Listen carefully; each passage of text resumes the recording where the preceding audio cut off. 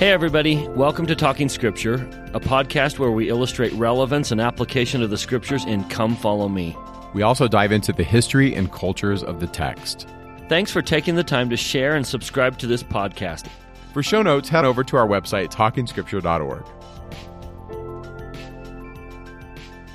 Welcome to Talking Scripture. I'm Mike. And I'm Bryce. And we're really excited to be here today. We're going to talk about 1 Nephi 16 through 22. There's so much in here, Bryce. That's right. It's almost like we pushed the pause button in 1 through 7. Let's pause and talk about this wonderful vision of the tree of life.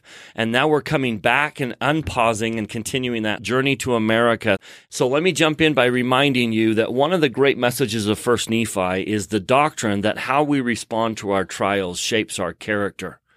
In 1 Nephi chapter 1, verse 1, looking back on his life, Nephi recognizes that three main things shaped his character. He says his family, the teachings of his parents, his father, his adversity, and the things of God. And I would guess that each one of us could say the same thing, that the things that have had the most impact on our lives are our family, the trials that we've had, and the things of God. So let's focus on trials. And so here's what we're going to do. We're going to make the assumption that at some point Nephi and Laman are kind of on the same spiritual level. Maybe that was never the case, but at least they were close. At least they were, when boys, they started out kind of at that same innocent level. By the end of 1 Nephi, they're going to be very, very different men.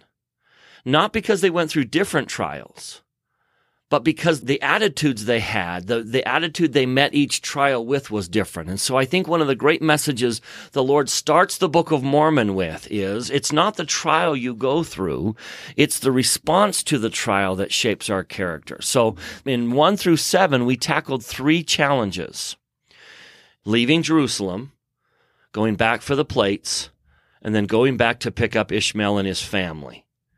And now we're going to tackle 4 in this podcast. How does Nephi respond? And how does Nephi show growth because of that response? And then we're going to say, how does Laman respond? And how does Laman show that he's falling? And the way we're going to measure Laman's fall is by the size of the rod that God has to get down to smack him with to get him to do what he needs to do. Now, Bryce, before we get into that, what would you say in this section are the big trials that these guys are going through? Okay, so in today's podcast, we're going to do the breaking of the bow and hunger. The hunger has a way of afflicting us and getting our attention. And then Ishmael's going to die. So breaking of the bow, Ishmael's death, and then in chapter 17, we'll do the building of the boat. That's a challenge that they go through. And then chapter 18, the crossing of the sea. And each time we saw that Nephi responded a certain way and Laman responded a certain way. And we began to see Nephi growing. When Nephi didn't want to leave Jerusalem, but he turned to the Lord and had his heart softened, that chapter, the Lord picks him as the leader. You're going to lead this group. But Laman and Lemuel murmured. And the rod that Heavenly Father had to get down to get them to leave Jerusalem was a good chewing out by their father. Now, that won't work when they're on the boat. They're much colder by the time they get to the boat. But that initial rod worked. He tapped them with that rod, and they left Jerusalem. And then to go back and get the plates, you can kind of see how Laman is falling because he beats his brother. He actually starts hitting and beating his brother. So what's the rod that the Lord gets down to get him to stop beating their brother and to get the plates and then come back? Shows up with an angel. An angel. Yeah. So he goes from a lecture from a prophet to an angel. And then in the next trial with the women, it's the tears of a woman that get Laman and Lemuel on board and get them to come back into the wilderness and bring Ishmael's family. But notice that the tears of a woman won't work on the boat when Nephi's wife cries out to them for mercy because they're much colder. Do you see how that shows how far they've fallen? By the size of the rod that God has to get down to smack him with to get him to do what he needs to do. So now let's jump to 16 because this is everyday life, typical reactions in trial. So first of all, they wake up and there's the Liahona, and it's going to guide them as long as they have faith. And then Nephi breaks his bow, his steel bow, and because of it, they don't eat. And hunger is a major trial. And they get hungry, and it's so bad that even Lehi murmurs. That's how bad it is. That's how hungry they are. Focus on Nephi's response. So this is every family that's headed out on vacation and they get a flat tire just as they pull out of town. it's prom day, my date's on its way, and I just burned my forehead with my curling iron. Not to trivialize those, but this is everyday challenges, and notice how Nephi responds. This is living the gospel on a daily basis. The way we increase our spirituality is when trial comes. How does Nephi respond, Mike? He breaks his bow, and what's his response? He makes a new bow. I'll just deal with it. I'll just make a new one. Instead of freaking out and panicking and getting angry and getting upset, he just focuses on solving the problem.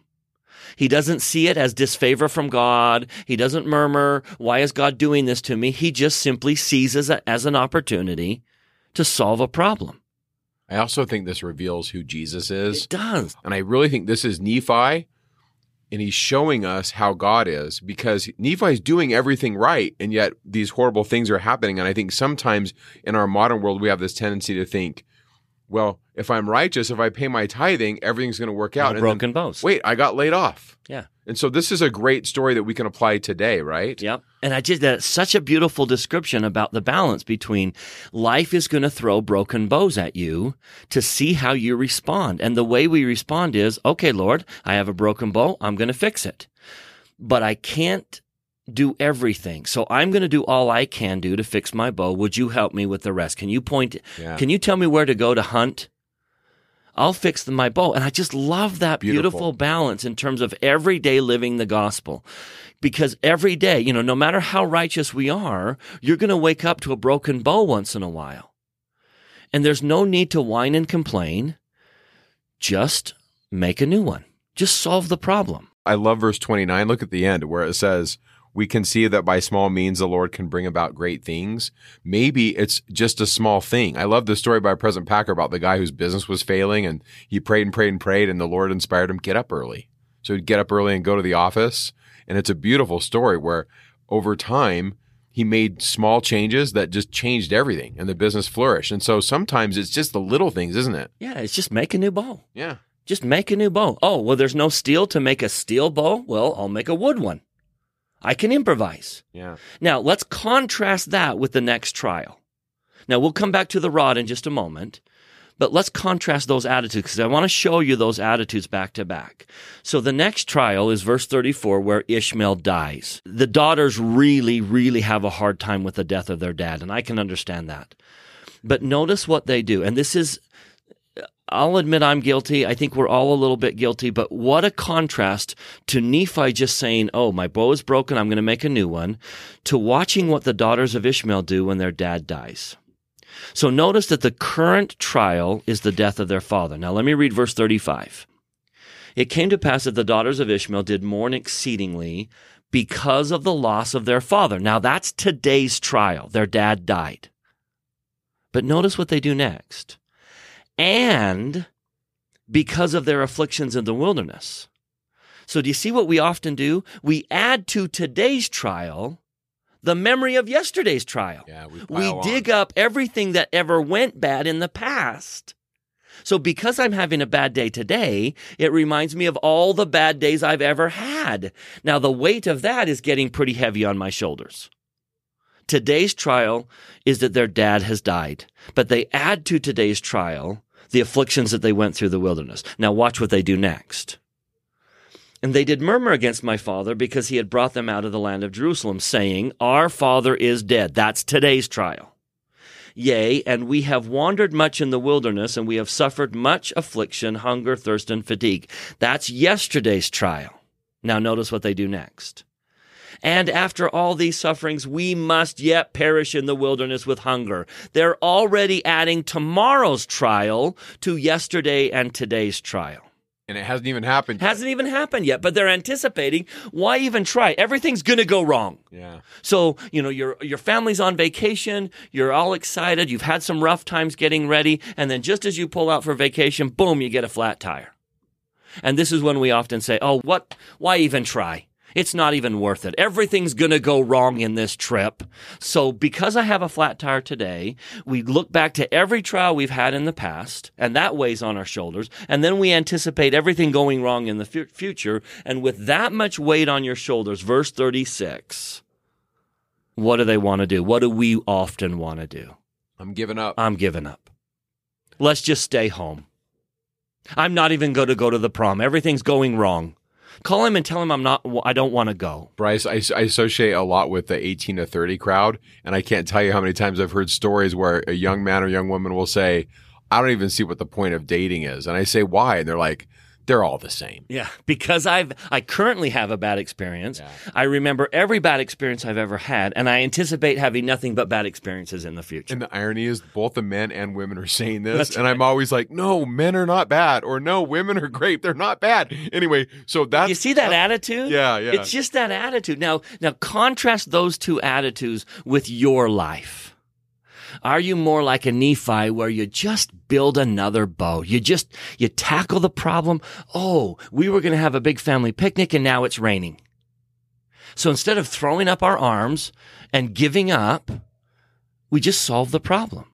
And notice verse 37.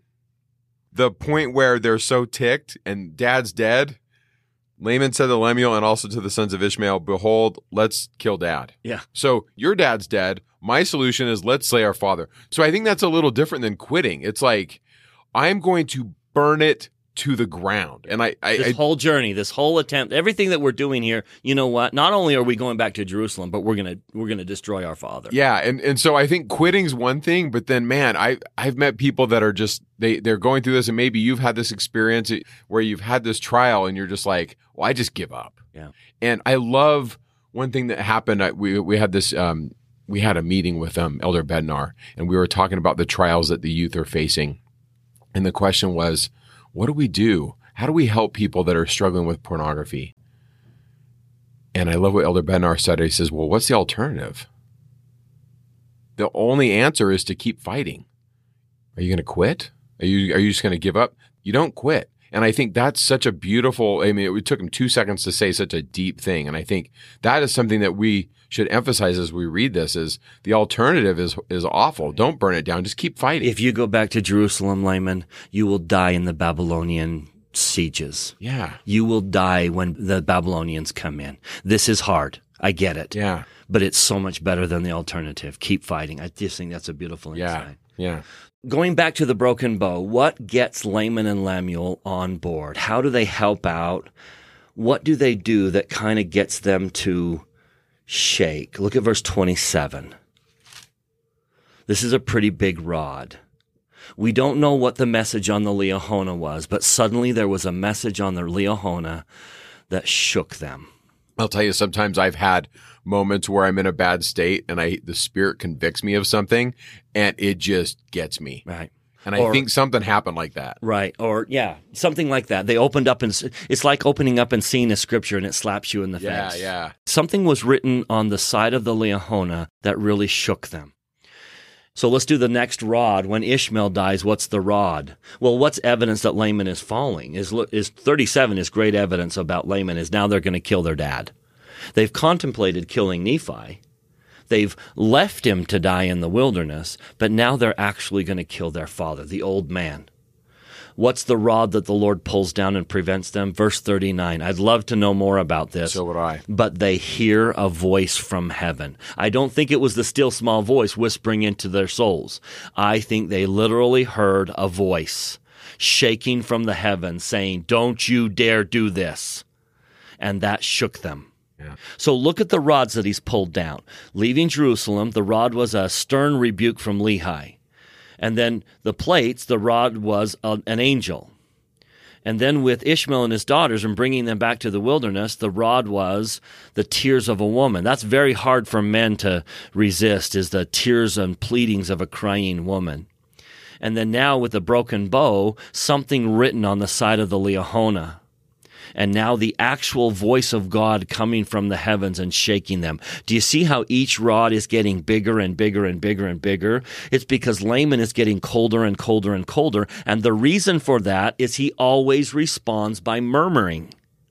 He always responds negatively. And I think one of the great lessons we need to take out of 1 Nephi is, if you're going to respond like Laman, that's the direction you're going spiritually.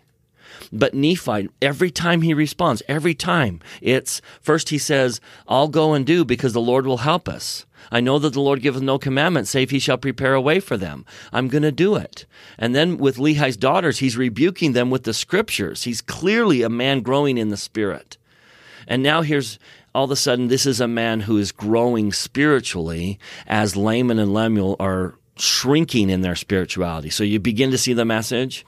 So I know, Mike, you've got a lot of things to point out in chapter 16 before we move on to 17. Why don't you tell us more about the Liahona and what you see in chapter 16? A couple things that I think are relevant here is the idea that Nephi is constructing this narrative later. It's a long time later when he's writing this. And so I think what's going on here is he's talking about a couple things that are relevant to his people. And one of these is the right to rule. I think he's really trying to communicate that message that he and his successors are the ones who have the right to rule. And so part of that has to do with kingship. And so you see some of this in the text. So for example, in the 16th chapter, we read in the middle of verse 38, where Laman and Lemuel complain, and they say, he's led us away, and he's thought to make himself a king and a ruler over us, that he may do with us according to his will and pleasure. So Nephi's writing that Laman and Lemuel, one of their contentions is that Nephi wants to be king, which I think is interesting. Why are we talking about being a king when there's just a few of these people here that are in Saudi Arabia? Well, I think what's going on is later, many years later, when Nephi constructs this narrative, he is in the Americas where there's indigenous people, and these indigenous people see Nephi and the technology that they have. And, this is my extrapolating from the text, but I think what's happening is Nephi and his technology and their understanding of God puts them to the place where they could be in a position of power. And so Nephi does become a king. We read this later when we get to 2nd Nephi. Now, there's some stuff happening here with the text, and I think what Nephi is doing is he's constructing a narrative to show his listeners that are ancient that he's to be the legitimate king and that he's to have the right to the throne. In ancient Israel, the king was the one that conducted the fall festival, the Feast of Tabernacles festival, where everybody every year would come in from Israel, and people that were not Israel were invited to come into the temple, and it was an 8-day ceremony, and they celebrated kingship and God's right to rule over the people, and the king and queen would be enthroned in front of everyone, and they would make covenants to God, and then the people would thereby make covenants vicariously through the king and queen, and the king and queen would be enthroned, and all the people, as they made covenants, would become kings and queens in the sense that they were also covenant sons and daughters of God. And we read some of this in Exodus 19, 5 and 6, where God says, I want to make you a kingdom of priests and a holy nation. And whenever I teach this, I always say a kingdom of kings and queens, priests and priestesses, male and female. There is no kingdom without the queen. You've got to have both.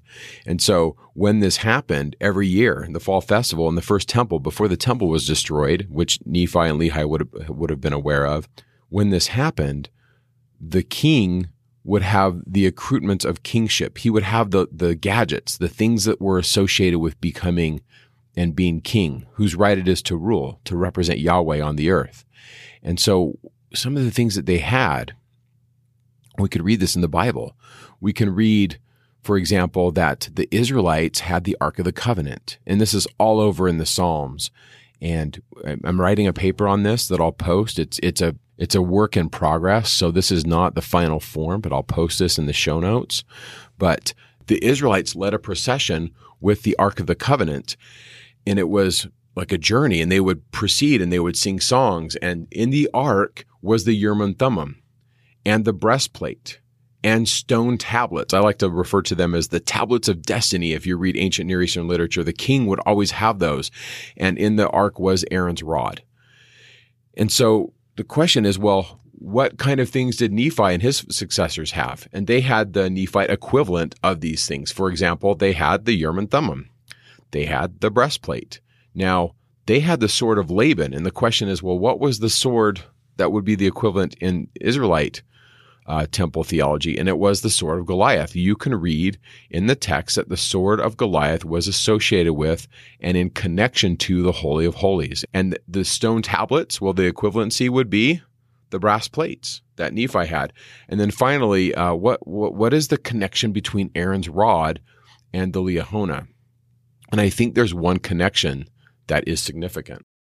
The Liahona provided bread, provided food. It says in verse 16, "It came to pass as my father arose in the morning and went forth to the tent door, to his great astonishment he beheld upon the ground a round ball of curious workmanship." And we read in the Exodus narrative, "In the morning the dew lay round about the host, and when the dew was gone up, behold, upon the ground, upon the face of the ground, lay a small round thing. And when the children of Israel saw it, they said to one another, It is manna." By the way, that's a pun. Manna, manhu. It literally means, I don't know what it is. And so they called it manna, for they wist not what it was. So if you do a little textual searching here on the manna and the Liahona, there's a specific narrative pattern that Nephi is trying to do. In other words, my contention is he's establishing the Liahona as the equivalency of either Aaron's rod or the pot of manna that was in the ark. You have a really good distinction, a really good clear picture to see that there is a distinction between the Israelite covenant ark and the Nephite, I'm going to call it the ark, but they are equivalencies. So you've got the Urim and Thummim in both places, you've got the breastplate in both, the sword, you've got the tablets, and you've got either Aaron's rod or the pot of manna and the Liahona. And this isn't something that I've come up with. This a great scholar by the name of Don Bradley has written an article on this, and we'll post this as well. Now, is any of this really relevant in the classroom? I think maybe if you were a teacher, you could just kind of say, hey, this is Nephi showing you who it is to be king. But I think he's also showing that there's signs when God's with you. And I think a big picture on this whole book of First Nephi is Nephi's trying to give us listeners, hey, do you want to know if God's with you? How do you respond to trials? How do you respond when bad things happen? And how do you feel when you approach these bad things and you go to the Lord? And so like big picture stuff, little picture stuff, however you want to approach this. I don't know if in a classroom you get too much into this, but I think it's kind of cool to talk about. And we all have our own Liahonas. We all have our own, pot of manna and rod that budded. We all have our own manifestation that God is with us. It doesn't necessarily have to be this level. I don't need to receive a Urim and Thummim to know that God is with me. But, I can have trials and I can have the Lord respond to me in my ways and with my small miracles and know that these same things are evidence that God is with me. And so I think it's wonderful to see the Lord dealing with a group of people who are having everyday challenges and then look at my life and say, oh my goodness, he has sent me a Liahona and he has done these very things in my life. I have evidence that he is with me. So I think that's a great connection to make, Mike. Isn't it Alma 37, Bryce, where the connection is made? Hey, just like the Liahona, we have the word of God. Yeah. Look to God and live. The simpleness of the way. Yep. So good. Yep. Anyway, so that's a little bit on the Liahona. Now, this is totally way out in the weeds of geeking out, but a really great scholar that I love, his name is Mark Smith, and he's written some really great books. He's written Where the Gods Are, or The Origins of Biblical Monotheism. Wonderful scholar. It's clear in the ancient Near East that there was a belief in multiple divine beings, that there were female and male deities, and there were levels of deities. And so the top level would be the father and mother deity, and they had different names, but El Elyon would be the Most High God. The next level would be the divine son. This is Yahweh. Then there would be another level of divine beings, the angels, the Malachim. They were messengers between the gods and men. And there's a fourth level he writes about in his book. And I remember reading this going, oh my gosh, Bryce, this is the Book of Mormon. He wrote his dissertation on this. I have it because, yes, I am a nerd. And he wrote 500 pages about the fourth level of deities. And they're the gadget makers. And can you imagine writing a 500-page dissertation on a gadget maker in the heavens in the ancient Near East? And his name was Kothar Wa-Hasis. I just like to call him Kothar. And he was the gadget maker, and he made cool stuff like weapons for the gods. And anyway, so as I'm reading some of this stuff, because yes, I have no life and I'm a nerd, what am I thinking about? Liahona. Yeah. Okay, sorry. That was way nerdy. I apologize. That's 2 minutes of your life you'll never get back. So anyway, let's get back to normalcy. All right, let's jump to chapter 17. So let's do our next trial. Again, we're going to watch Nephi respond and Laman respond. We're going to watch what happens to Nephi because of his response and the same thing. And we're going to watch this man just grow. I love chapter 17 because you begin to see a very, very different attitude emerging. Let's look at Nephi's attitude toward his trials. Let me read the first 3 verses. The end of verse 1, and we did travel and wade through much affliction in the wilderness, and our women did bear children in the wilderness. And so great were the blessings of the Lord upon us that while we did live upon raw meat in the wilderness, our women did give plenty of suck for their children, and were strong, even like unto the men, and they began to bear their journeyings without murmurings. And thus we see that the commandments of God must be fulfilled. And if it so be that the children of men keep the commandments of God, he doth nourish them and strengthen them, and provide means whereby they can accomplish the thing which he commanded them. Therefore he did provide means for us while we did sojourn in the wilderness. Do you see that attitude? Yeah, it's been hard. We've had some trials, but look at the blessings we've received. Look at what God has done for us and with us. And if everything's easy, we don't need deliverance. So I think that's part of the process. So now contrast that to Laman's attitude. It's like, are you two really going through the same trial? It's almost funny here. So starting in verse 19, it came to pass that I, Nephi, was exceedingly sorrowful because of the hardness of their hearts. And now when they saw that I began to sorrow, they were glad, and they began to rebuke him. Now listen to what they say, starting in verse 20. And thou art like unto our father, led away by the foolish imaginations of his heart. And he hath led us out of the land of Jerusalem. And we have wandered in the wilderness these many years, and our women have toiled, being big with child, and they have borne children in the wilderness, and suffered all things, save it were death. And it would have been better that they had died before they came out of Jerusalem than to have suffered these afflictions. Behold, these many years we've suffered in the wilderness, which time we might have enjoyed our possessions and the land of our inheritance, and we might have been happy. Oh my goodness, could there be a bigger contrast between two brothers? Because what don't they get? What do they think they would be happy if they're in Jerusalem? What's the irony here?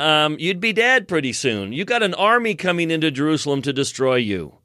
But it's so funny. Nephi looks back and says, yes, we had trials, and our women were strong, and they handled the trials, and they were great, and so wonderful were the blessings that we've survived and we've been happy. And yet you've got this other brother going through the exact same trials saying it was so bad we might as well have been dead. Our women, I can't believe they had to give birth in those circumstances. They should have just died before having to do so. Do you see the attitude? Now, is there any wonder why Nephi is growing spiritually and Laman is losing light? In this very chapter, Nephi will say to him, you are past feeling. You cannot feel his words. And yet Nephi is growing so in tune to the Spirit. Yeah. And so when they won't help him, this is just to show the beautiful power of Nephi. I love where he just simply says, first he rebukes them with the scriptures and gives them all these wonderful messages. Verse 47, I am full of the Spirit of God. You contrast that with 45, you are past feeling. I am full of the Spirit of the God. Therefore my frame has no strength. And they were angry with me and were desirous to throw me into the depths. I'm reading verse 48. Depths of the sea. So now they're actually going to kill him. By the way, I think they're throwing him off a cliff. Yeah. I don't think I could wade Nephi out and kind of drag him out. You know, when we were brothers as kids, remember, and you'd kind of tackle your brother in the pool and you'd throw him down? That's not what we're talking about. No, they're going to kill him. Yeah. And I spake unto them, saying, I love this. This is Nephi growing in spiritual power. In the name of the Almighty God, I command you that you touch me not. For I am filled with the power of God, even unto the consuming of my flesh, and whoso shall lay his hands upon me shall wither as a dried reed, and he shall be as naught before the power of God, for God shall smite him. Look at the power that this man has. The confidence in God. I love verse 50. If God had commanded me to do all things, I could do them. If he should command me that I should say to this water, be thou earth, it should be earth. And if I should say it, it would be done. So Laman is a murderer, at least in his heart he is. And Nephi is exercising tremendous spiritual power. These are the same two boys that left Jerusalem relatively on the same spiritual plane. How you respond to your trials will shape your character. Do you look back and say, yeah, I had some trials, but man, did the Lord bless me. And he gave me help, and I made it through, and it was a great experience in the end? Or do you look at your trials like Laman and say, that was so bad, I should have died. We should have given up. Well, I think there's something else here too, Bryce, the way they view commandments. And I think this is relevant to a Latter-day Saint audience. So look at verse 22. And they say, no, we're the righteous ones, Nephi. And why do they say they're righteous? Because we keep the statutes and judgments of the Lord. I think they're Deuteronomists. I think they look at the law and all the intricacies of it, and they're like, Nephi, we're doing that. We're righteous. And this, to me, comes to a point of a distinction, and I'm going to geek out on just this one word in Greek, and it's declined differently, but it's the same word, and it's John 14:15. If you love me, keep my commandments. And the word keep is basically tereo, which is to stand like a watchman or to be awake. Like if it's your watch and you're to watch at the wall, you're to watch in case there's an enemy. And so this is how I read John 14:15. I read it as, if you love me, the Lord is saying, be awake and watch, stand at the ready. Think of a keep. What is a keep? It's like a stronghold.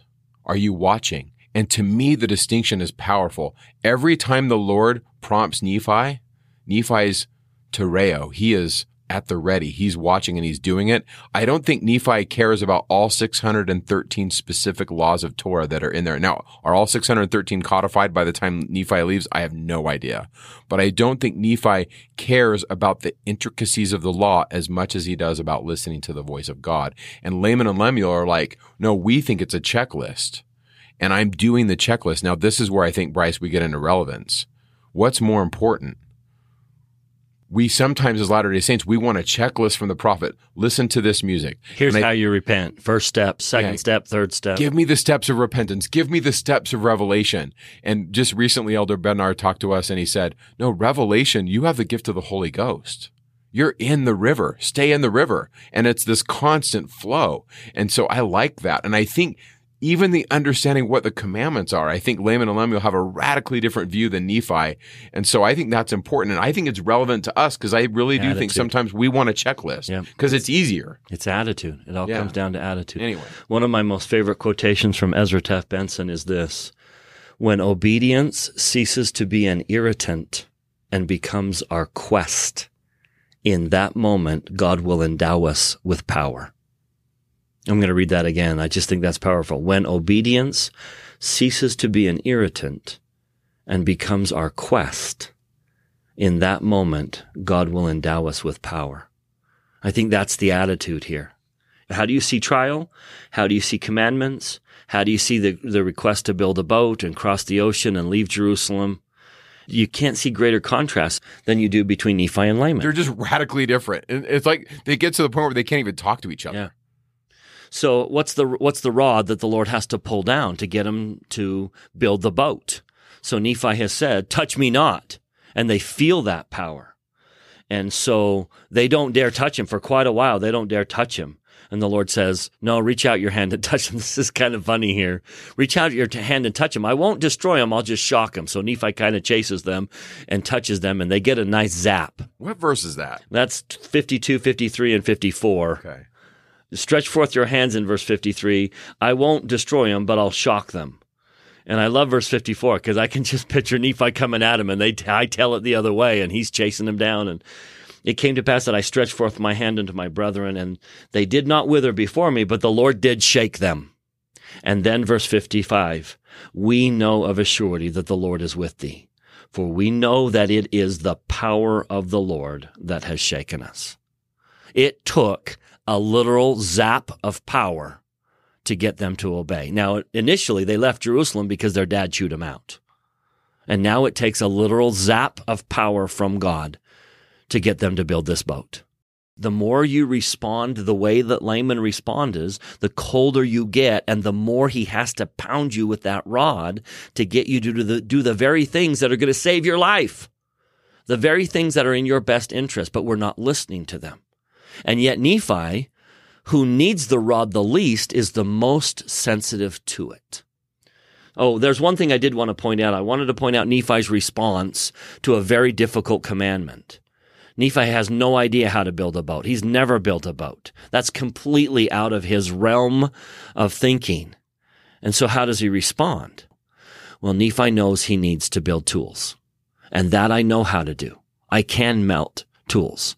So tell me where the ore is, and I'll start building the tools. And I love that response is when you get a difficult task from God, don't focus on what you can't do. Focus on what you can do. How can you handle the trial?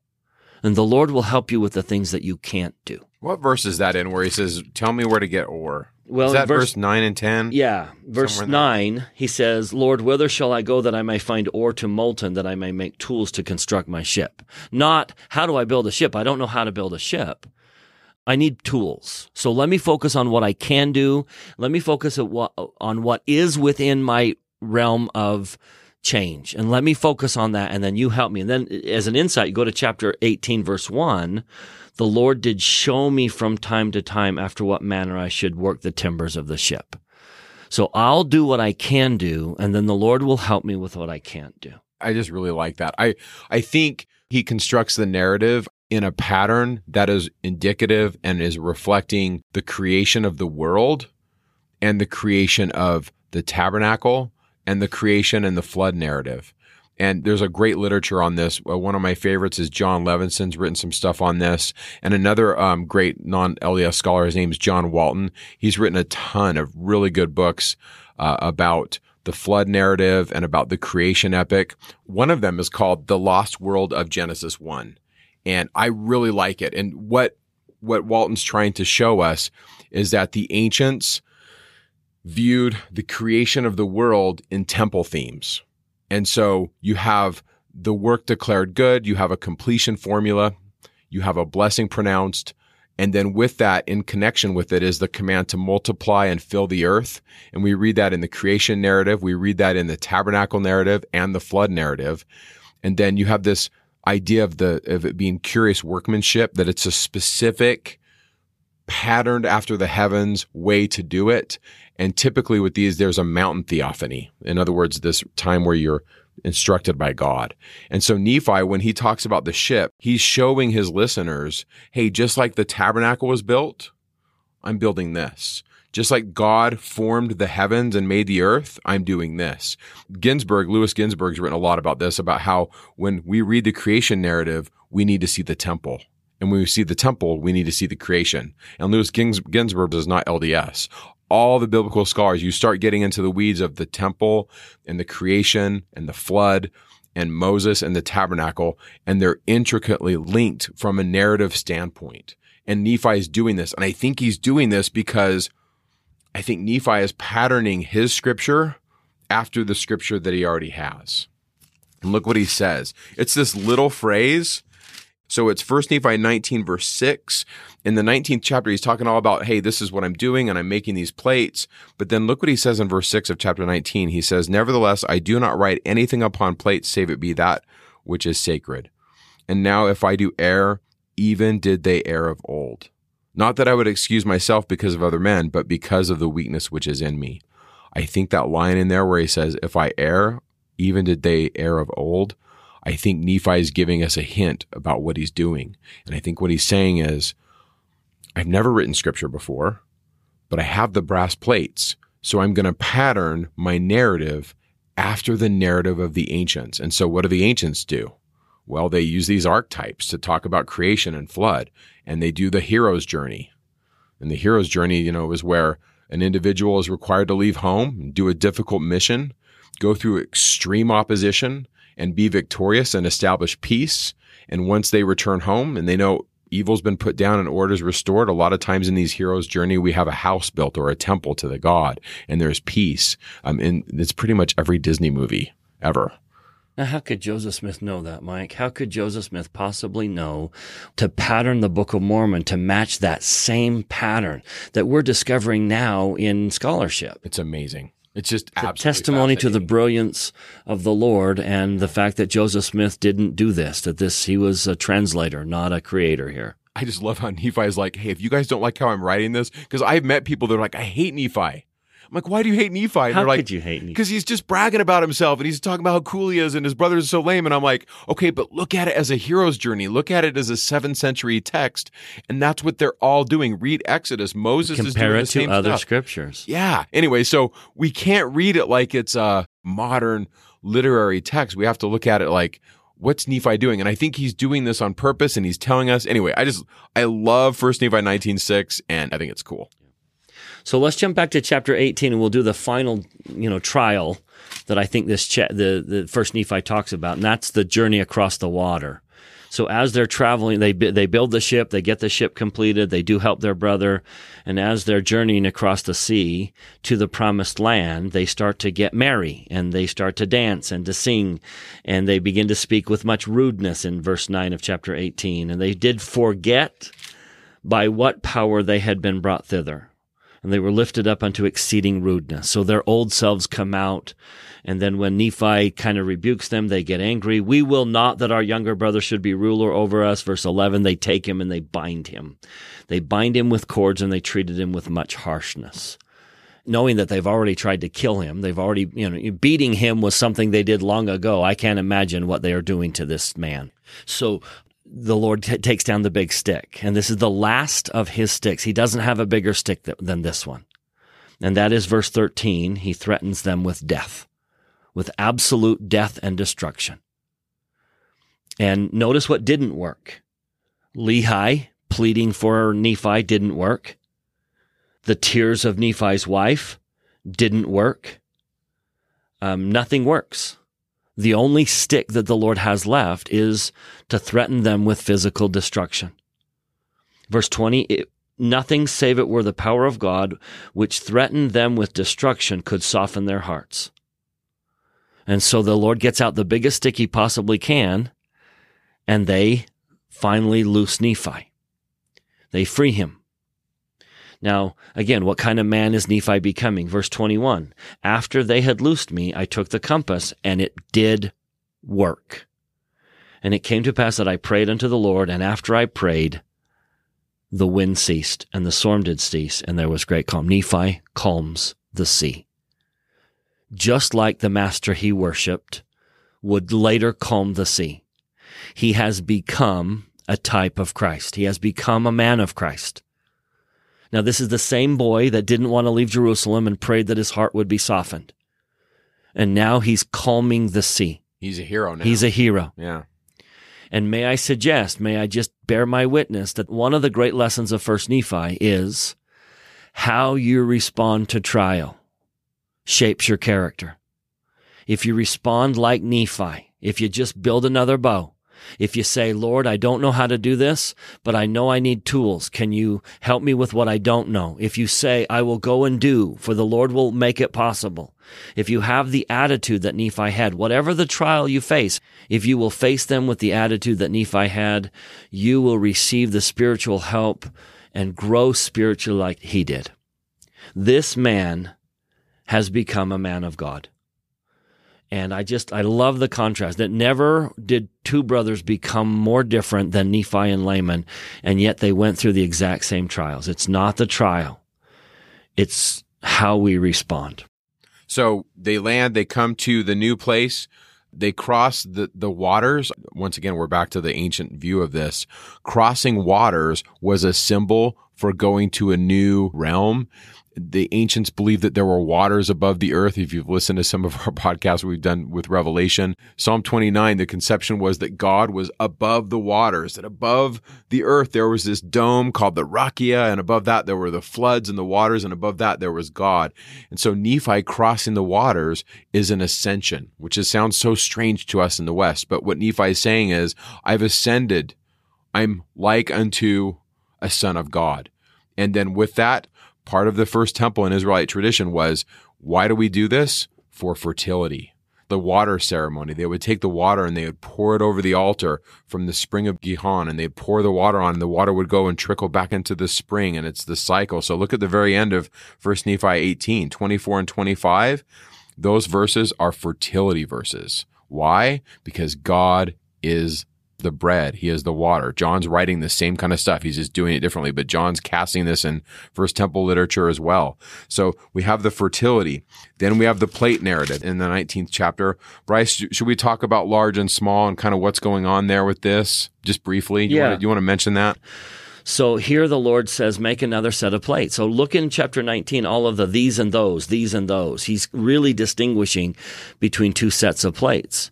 Make these plates, make those plates, make these plates. So Nephi's making a second set of plates, which are very identical, but they contain a more spiritual version. He's got a full version that contains the history and the spiritual. Then he's got a second set that contains the spiritual. And then back in 1 Nephi chapter 9, Nephi says, I have no idea why I'm doing this. I don't know. I have no idea. So fast forward several years, Mormon, as he starts to assemble the gold plates, he's using the large plates of Nephi to abridge. He's abridging from 1 Nephi down through, from Lehi down to Benjamin. And those were the large plates in Mormon's words. So Mormon's writing it. And then Mormon says, look, after I did this, I really, really like these small plates, which are Nephi's words. They're not my words. They're Nephi's words. I'm going to throw them in just as they are. Unedited. And I don't know why. This is Words of Mormon, verse 7. I don't know why I'm throwing them in, but the whispering of the Spirit says that I should. I think this is one of the great evidences of trusting Heavenly Father and trusting that if you will follow His commandments, He will have everything ready. He will cross every T and dot every I when it needs to be done. So Nephi wrote a second set of plates, not knowing why he should. Mormon threw that second set of plates in right after, I'm not saying where they were, but after he had abridged the same time period, he throws in the same material, but in Nephi's words instead of his words, and he doesn't understand why. Well, fast forward 2,600 some odd years after Nephi was commanded to make the second set of plates, and Martin Harris loses 116 pages of the translation, which was Mormon's abridgment of Lehi down to Benjamin. And the enemy that stole them, Satan's plan was to alter them, and then if he retranslates them, it won't match what they have, and then they'll prove that Joseph Smith was a fraud, he wasn't a prophet, he couldn't produce the same material. And the Lord just simply says, Joseph, I got you covered. I got a second set. And they're not the same words. It's not Mormon's point of view. It's Nephi telling his own story, and Jacob. So throw the second set of plates in, and it will recover what was lost in the 116 pages. So the Lord knew that Martin Harris would lose the 116 pages 2,600 years in advance and told Nephi, make another set of plates and include the spiritual. And then he told Mormon, throw those on the gold plates. Now that's a God that we can trust. When Nephi goes back for the women, if you count the number of single men that need spouses, there's 5 of them. 3 of them are righteous. Nephi, Sam, and Zoram. They've picked up Zoram. 2 of them are wicked. Laman and Lamuel. Now, how many single daughters does Ishmael have? If you go back and read in 1 Nephi chapter 7, he has 5 single daughters. He does have some married sons and that don't need a spouse. But Ishmael has 5 single daughters, and there are 5 single men in Lehi, traveling with Lehi because they've picked up Zoram. Now, how many righteous daughters does Ishmael have? 3. How many rebellious daughters does Ishmael have? 2. That's not a coincidence. But the point, Bryce, that you're making is they're matched up even with temperament. Yeah. Which I find fascinating. And so the Lord knows what He's doing. If He can tell Nephi 2,600 years in advance to make a second set of plates, then He can put the things in place in my life. He can make sure that I have the things that I need. He can help you find a spouse and help you cross paths. The Lord is in charge. I can almost see Nephi just shaking. He's just so passionate about these plain and precious things that were messed up and taken out of the text. And both times in 9 and in 19, he says, okay, I just explained what I'm doing. Now I want to put in what is jacked out of the Bible. And what does he talk about? It's all this redemptive Jesus. All Messiah. It's all who Jesus is. And I love the Book of Mormon showing us this. And this is Nephi's words. It says in verse 8 of the 19th chapter, he cometh according to the words of the angel in 600 years. Verse 9, the world because of their iniquity shall judge him to be a thing of naught, or a thing of nothing.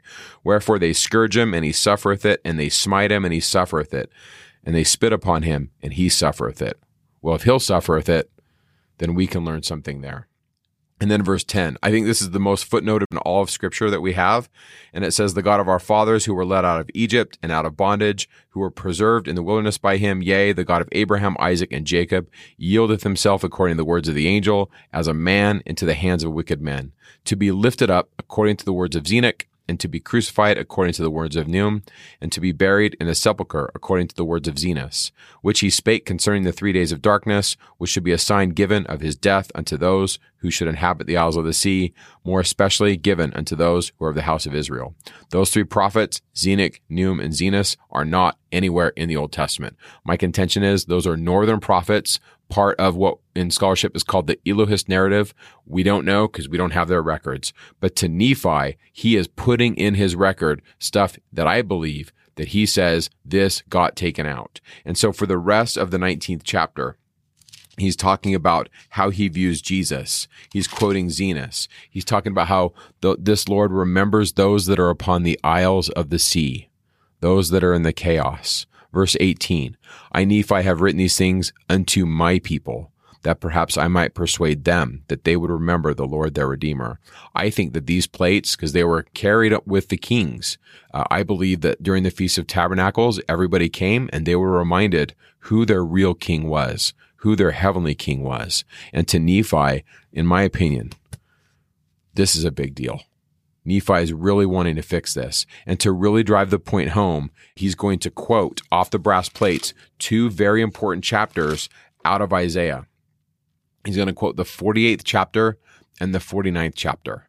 And these are both associated with First Temple Israelite religion. And big picture, Isaiah 48 and 49 is all temple. The congregation would come, they would receive the name, they would stand up, they would be called to come to the Lord. And in both chapters at the end was a promise of seed and fertility. I will put in the show notes some stuff, some outlines for you if you're interested in knowing more about this. Most of the scholarship on the Feast of Tabernacles, Bryce, which I find fascinating, is not LDS. The few LDS scholars that I found that have pulled this out, it's just fascinating. If there was one book I would suggest every reader, if you're interested in this, is a book called Who Shall Ascend to the Hill of the Lord by LeGrand Baker and Stephen Ricks. And the beauty of it is it's free. You can get it at Deseret Book, I think, but you can get it for free. So I'll post all of this. But that's big picture stuff. This is First Temple religion, and it's all about who the king is. And I want to point out why Nephi quotes it. Going back to chapter 19, he says, look, I could quote Moses. I could quote other prophets. And he has. He's quoted Zenos, and he'll quote Enoch. And I could quote other prophets. But the reason I'm going to quote Isaiah is because that I might more fully persuade my brethren and us to believe in the Lord our Redeemer. I'm going to quote Isaiah. His motive is, I need you to see Jesus. I need you to come to Jesus. Everything points to the temple, which points to the Savior. And this is a beautiful way to end First Nephi. I just love the ending of these Isaiah sections. Look at the end of the Isaiah 49 section in chapter 21, First Nephi. And it says in verse 25, it says, Thus saith the Lord, even the captives of the mighty shall be taken away, and the prey of the terrible shall be delivered. For I will contend with him that contendeth with thee, and I will save thy children. It's a promise of seed. I will feed them, verse 26. I will feed them that oppress thee with their own flesh, and they shall be drunken with their own blood as with sweet wine, and all flesh shall know that I, the Lord, am thy mighty Savior and thy Redeemer, the mighty one of Jacob. Now that's a little graphic right there at the end. And it has this hint of war and chaos. And verse 13 is kind of doing this too. Look what it says. Sing, O heavens, and be joyful, O earth, for the feet of those who are in the east shall be established, and they shall break forth into singing, O mountains, and they shall be smitten no more. And the Lord has comforted his people and will have mercy upon his afflicted. This is First Temple religion. To have the person's feet established, and by the way, that's not in the Masoretic text. That's only on the brass plates. And I think one of the reasons why is because post-exile, this was edited out. There are no more kings after the exile. And since there are no more kings, the Feast of Tabernacles has changed. But before the exile, before the temple's destroyed, at the end of the ceremony of the Feast of Tabernacles, this autumn festival, the king and queen would be enthroned in the Holy of Holies, and their feet would be established. They'd put their feet literally on the ark. It would become the footstool because the king and queen represented God.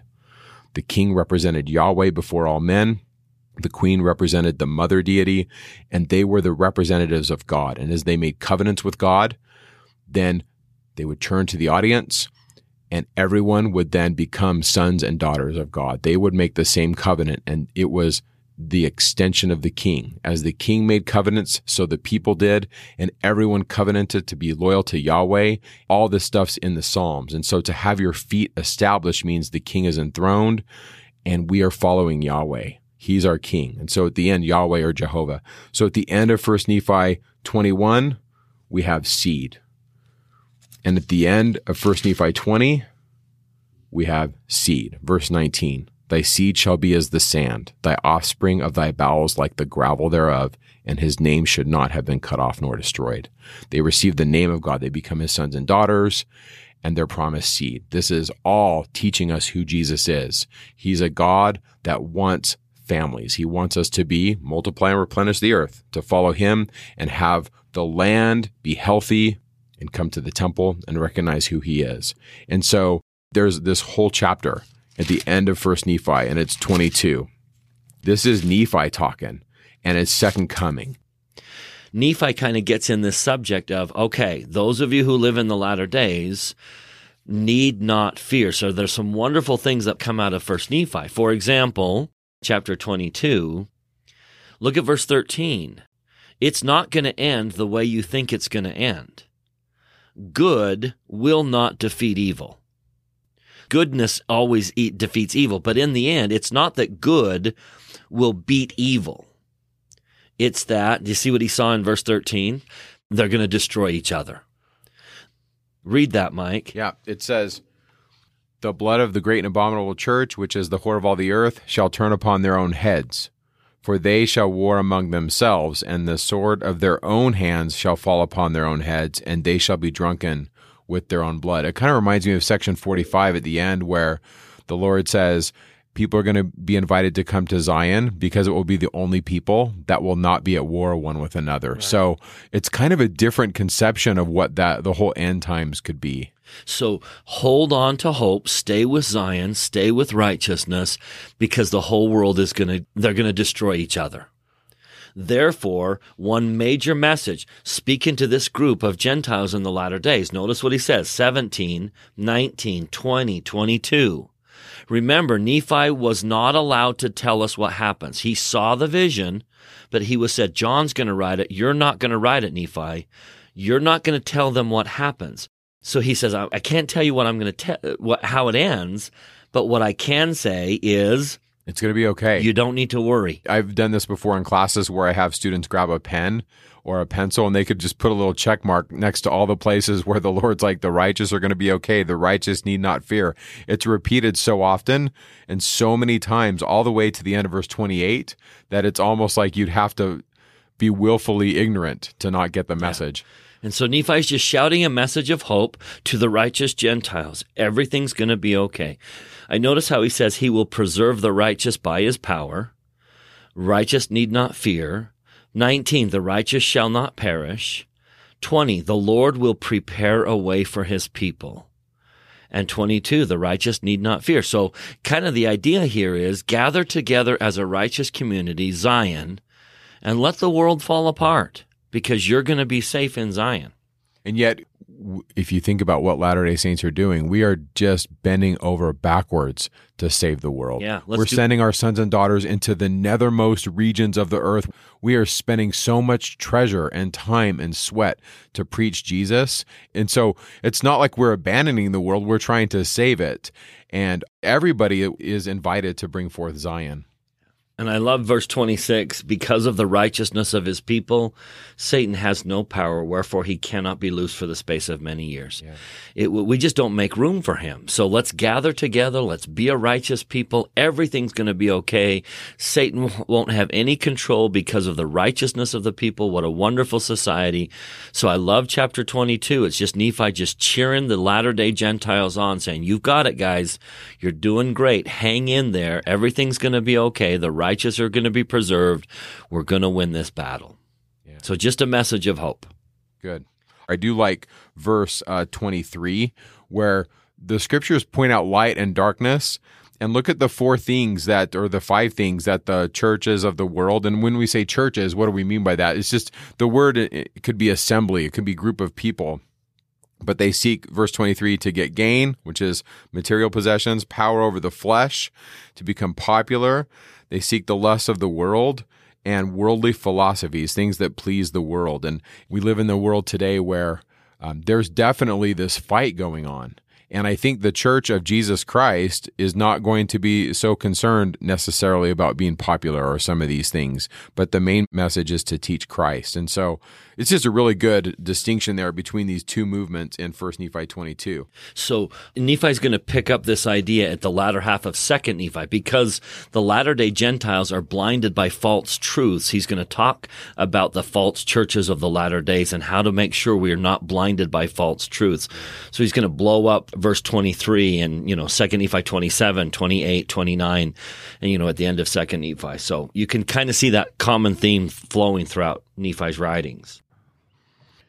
I just want to end with my testimony of a couple of things. There is a God, and he did appear to Joseph, and Joseph didn't write this book. This book's really, really old, and it reflects pre-exilic religion, the religion of a strain of people that believed in God, that knew who he was, and Lehi and Nephi are carrying this tradition, teaching and restoring the plain and precious parts to know who Jesus is. What kind of God is this that we worship?